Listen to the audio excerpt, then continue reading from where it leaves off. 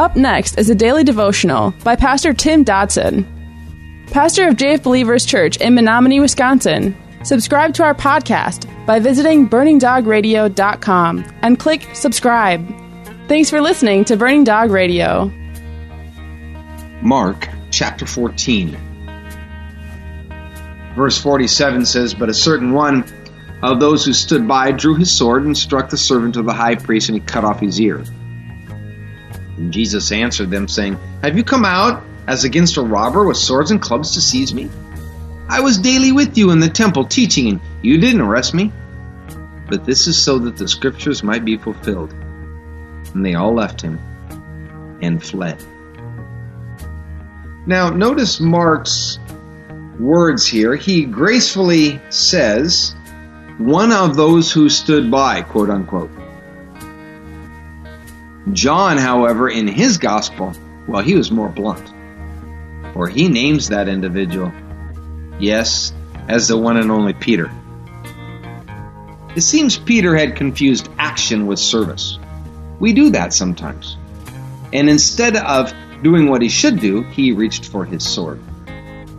Peter chose the wrong weapon for this battle, as he was attempting to use carnal weapons to fight a spiritual battle. And there has been some conjecture that if Peter cut off the right ear of this servant, as it appears that John recorded, that unless Peter was left-handed then, the man had to have had his back turned towards Peter, perhaps in the act of fleeing.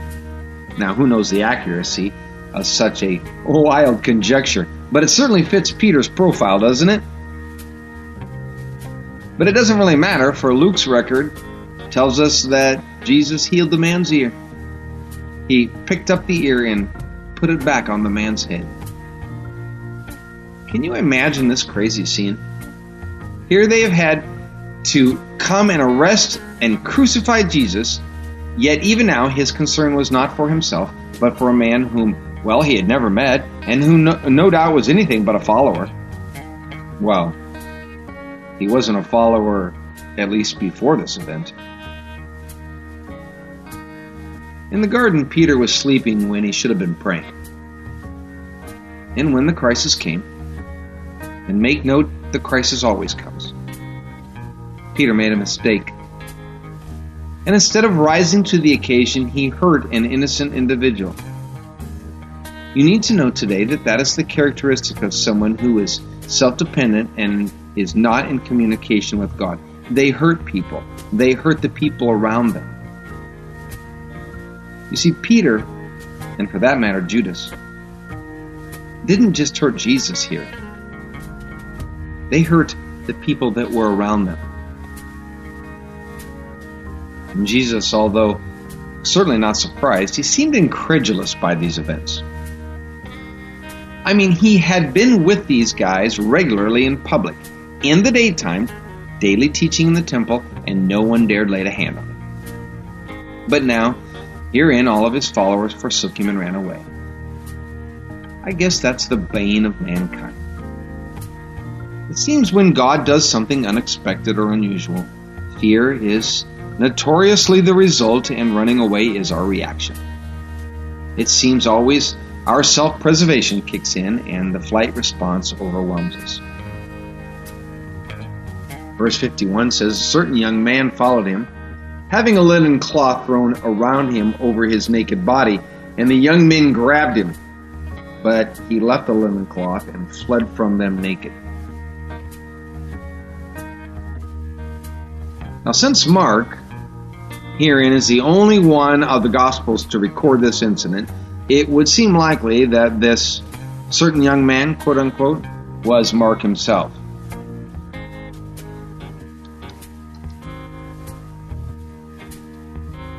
Besides being a great historian, I think Mark was just being humble and, well, self-effacing. For apparently he too fled the scene. And sadly, in a doubly embarrassing style. Verse 53 says, "They led Jesus away to the high priest. All of the chief priests and the elders and the scribes, they came together with him. Peter had followed him from a distance until he came into the court of the high priest. He was sitting with the officers, that is Peter, warming himself in the light of the fire. Now, Peter's first mistake began back when his pride manifested itself in his rather bold declaration that he would never deny Jesus. Mistake number 2 began here with this, the sin of presumption. Because you see, Peter, he followed Jesus here from a distance, it says. And I think many of us too try that foolish ploy. We think we can follow Jesus afar off and that everything will be all right. But what happens is we become spiritual stragglers, hanging back, keeping Jesus just barely in sight up ahead. And Peter quickly found himself warming at the fires of the enemy. Now Peter was in double danger, too far from Jesus and too close to the enemy. I wonder how many of us are warming ourselves at the fires of the enemy today. Verse 55 says, Now the chief priests and the whole council sought witnesses against Jesus to put him to death, but they found none. For many gave false testimony against him, and their testimony didn't agree with each other. And some stood up and gave false testimony against him, saying, We heard him say, I'll destroy this temple that is made with hands, and in 3 days I will build it, another made without hands. And even so in that their testimony didn't agree. Verse 60, the high priest stood up in the middle and asked Jesus, Have you no answer? What is it which these testify against you? But he stayed quiet and he answered nothing. Again the high priest asked him, Are you the Christ, the Son of the Blessed? And Jesus said, I am. And you will see the Son of Man sitting at the right hand of power and coming with the clouds of the sky. It's funny, but there are those who claim, even today, that Jesus never said he was the Messiah.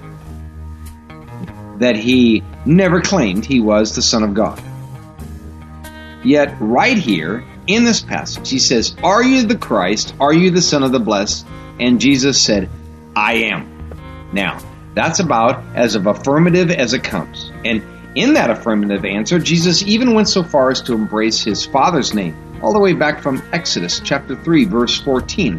That verse reads, God said to Moses, I am who I am. And he said, Moses, you shall tell the children of Israel this, I am has sent me to you. Now Jesus here overtly refused to defend himself. While all the accusations were flying, Jesus said nothing. And he said nothing because his day had finally come. And he was now going to lay down his life. John 10:17 says, Therefore the Father loves me, because I lay down my life, that I may take it up again.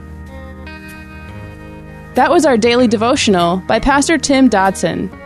For more information about Pastor Tim or JF Believers Church, visit jfbelievers.com.